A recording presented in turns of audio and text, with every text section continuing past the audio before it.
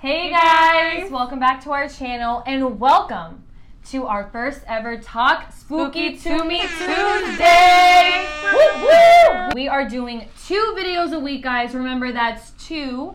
So for our first video of the week, we will do our extra spooky cases, true crime, paranormal, haunted places, and much more.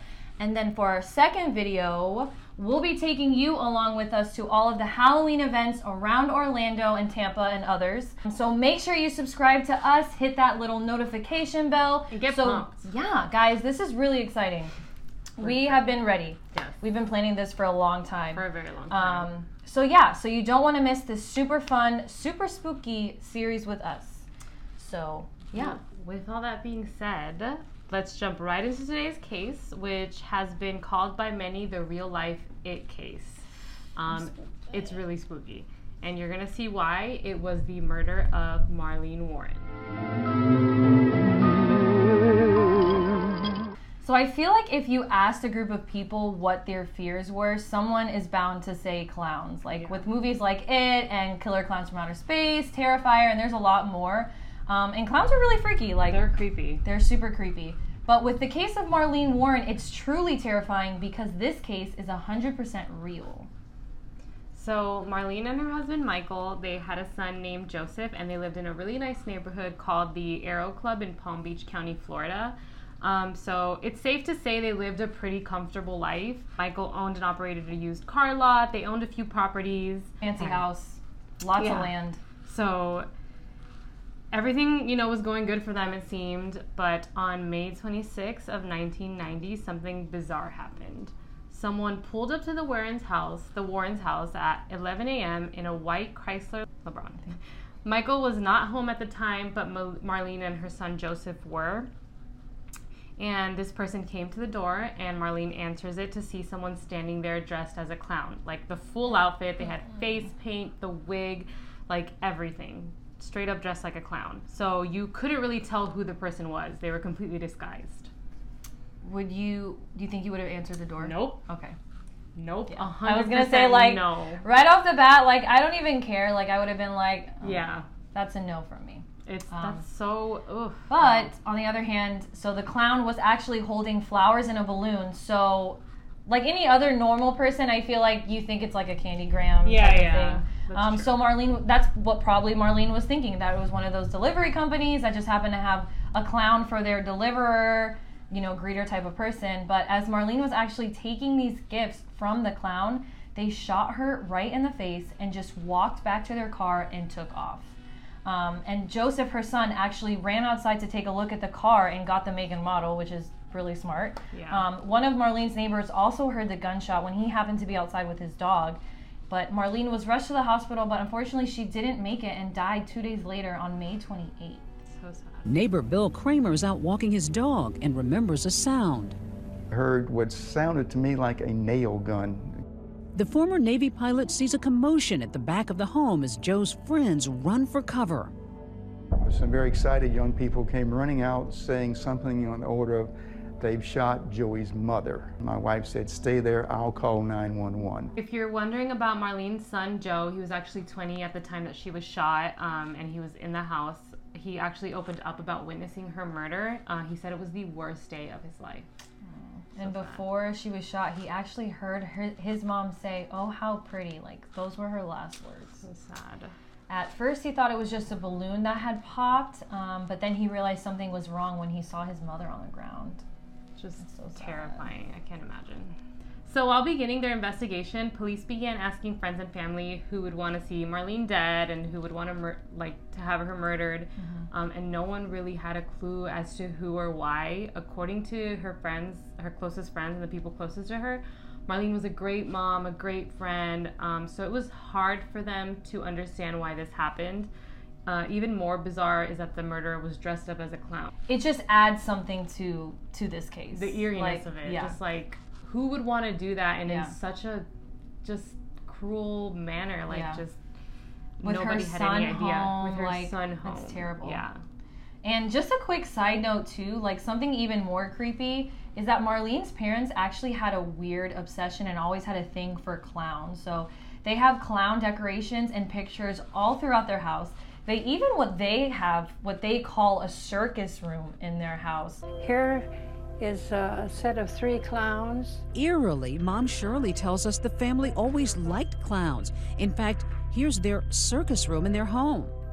Yeah, I kind of look at this one right here and say, hey, things will turn out all right. I feel, well, he's sad because Marlene was killed.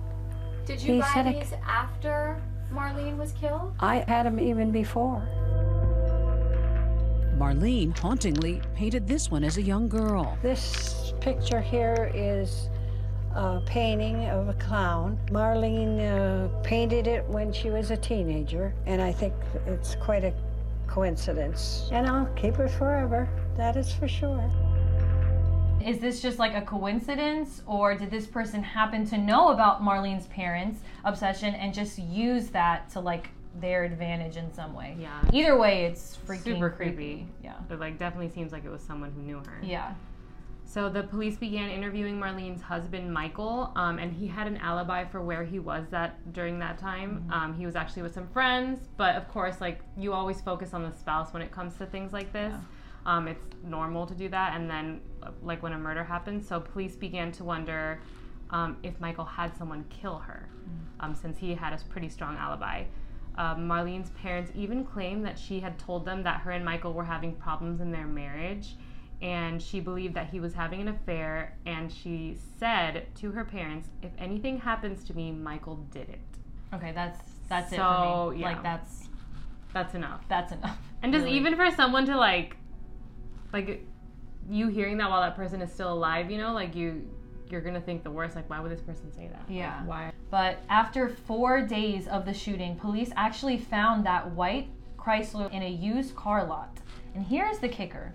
This particular car had been reported stolen from Michael's used car lot. Okay, another connection. Yep. Police searched the car and actually found a brown paper bag in the back seat. And inside of that car, inside of the bag, they found fibers from the clown wig that was used. All of this was obviously a red flag to police, so they started digging deeper into Michael's life, and they believed that he was having an affair with a woman named Sheila Keene. And interesting enough, Sheila had her own business where she repossessed cars. And like, you know, the repo woman, if you will, instead of the repo man, if anybody remembers that show. And they actually worked together on some occasions where Sheila would repossess cars for Michael when people weren't making their payments. So, again, more connections. Yeah, this is starting to look super suspicious. Really sketchy. For both Michael and Sheila. However, Michael and Sheila denied ever having an affair to police. They claimed they were just friends.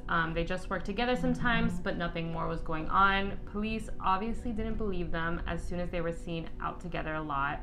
They even traveled together, but both of them claimed it was all for business. Like Michael, Sheila was also married, but many believe Sheila just wanted a better life, to live the way Michael and Marlene were living.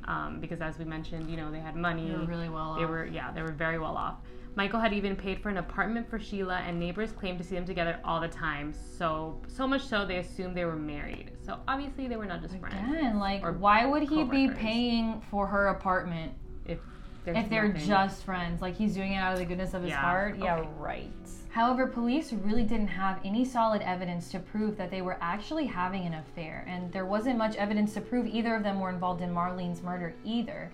But they did find out that Michael was involved in some other illegal things, including changing the mileage on the cars that he would sell to make them seem like they had less miles, which is so crappy. Sketch. Like, And that way he did that so they could sell better, obviously. And he was also involved in racketeering. He was charged with 11 counts of grand theft and 10 counts of petty theft. So in 1994, he was sentenced to 9 years in prison, but only served 3 of those years and was released in 1997. So he obviously wasn't the best person ever. But police started putting other pieces together. With Marlene dead, Michael would have complete control over all of their assets, their properties, their businesses. He would get a really good life insurance settlement. So that kind of made sense to them as like a motive to why he would do it.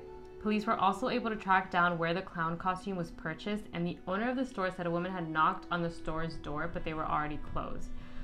She said, if you could come back tomorrow, we can help you. But this woman was extremely persistent, and they just ended up letting her shop and buy all of the clown items she needed for the costume. Which that in itself is just like, why are you so... This happened in May. It's not even like... exactly. You know? Why do you like need around it Halloween that bad? Or... Yeah, it's a little extra. But after seeing a picture of Sheila, the store owner said that she looked exactly like the woman who was in her store shopping for that clown costume. Not only that, but employees from Publix also recognized Sheila's picture and said that she purchased flowers and a balloon. Wow. Deborah Alford and Barbara Castriconi, who used to run a costume shop in town. One of only 3 in Palm Beach County at the time. In the hours leading up to the murder, Deborah recalls a persistent customer who arrives after closing time. So you had a knock at the door? Right. And then what? She said, I need to buy a costume, and I said, can you come back tomorrow? We're closed. And now I really need to get a costume tonight. The urgency understandable if it was Halloween, but it's May, and the customer isn't looking for just any outfit. Full-on circus clown hair and makeup designed to delight or terrify. A Ruby's clown costume, an afro clown wig, Bob Kelly clown makeup, and a sponge nose. Deborah offers police a description. I'd say probably around 5'8", brown eyes, long chocolate hair, and jeans, and a men's work shirt. Those 2 balloons would offer up a small clue, one of them reading, "You're the greatest." One of them was an unusual balloon, believe it or not, and it was only sold at one of the Publix grocery stores in Palm Beach County. Clerks at that same Publix tell police that the same person also bought flowers. So a lot of time went by and nothing new really surfaced with Marlene's case. That is until a reporter decided to take another look at the case and found that Sheila actually got a divorce from her husband in 2000 and remarried, yep, you guessed it, Michael Warren. Oh, wow. In Las Vegas in one of those quick wedding chapels. So there's obviously something more, you know, than what they said if they got married. Yeah. They ended up moving to Arlington, Virginia, and they bought and owned a restaurant in Kingsport, Tennessee called the Purple Cow. At their restaurant, they were referred to as Debbie and Mike, living a completely new life together. Unbelievable. With new names and everything. Sheila, or, you know, Debbie as they called her, even dyed her hair blonde. None of their new friends or customers knew anything about their past. So nothing really happened much after that. Some time had passed again, but the Palm Beach County Police ended up reopening Marlene's case in 2014. And because they had preserved the evidence so well, they were able to run tests on the wig fibers that were found in the back of the car. And obviously, as technology advances, they have new techniques of running different tests, so they were able to determine that Sheila's DNA was on the wig fibers. Not surprised. Nope. So on September 27th of 2017, Sheila was arrested and was charged with first-degree murder, and the prosecution originally sought for the death penalty, but actually in February of this year, they decided not to pursue it. So both Sheila and Michael Warren say they are innocent, that they had no involvement in Marlene's death. Marlene's court date was supposed to be May of this year, but was postponed because of the pandemic, so her new trial date is April 9th, 2021. And we tried researching to see if they are still trying to connect Michael Warren to the case, but there are not really any updates on that. I personally definitely think that they did it. Absolutely. And that Michael had something to do with it. The fact that he had an alibi that day, I don't know. It just all makes sense. And they waited there was a period where they waited to get married too. So they were trying to space it out, give it some time to make it seem like, it would just blow over. Yeah. They still got married, try to start a new life, but... And the fact that they changed their names, it's literally, just, why would you do that if go you're to innocent? all that trouble. Yeah. No. So I'm hoping they find her guilty, but... yeah. Make sure to follow us on Instagram because we will update you on the case. We always, give our little updates there. So, yeah, but it's crazy. It's super crazy. Make sure you guys follow us on TikTok, on Spotify. We're on there if you just want to give us a listen. We got a blog. Exciting things coming up. So. Yes. And make sure to check out our second video coming out this week, y'all, for the spooky event. All right. That's it for now. We'll see you in our next video, guys. Bye. Bye.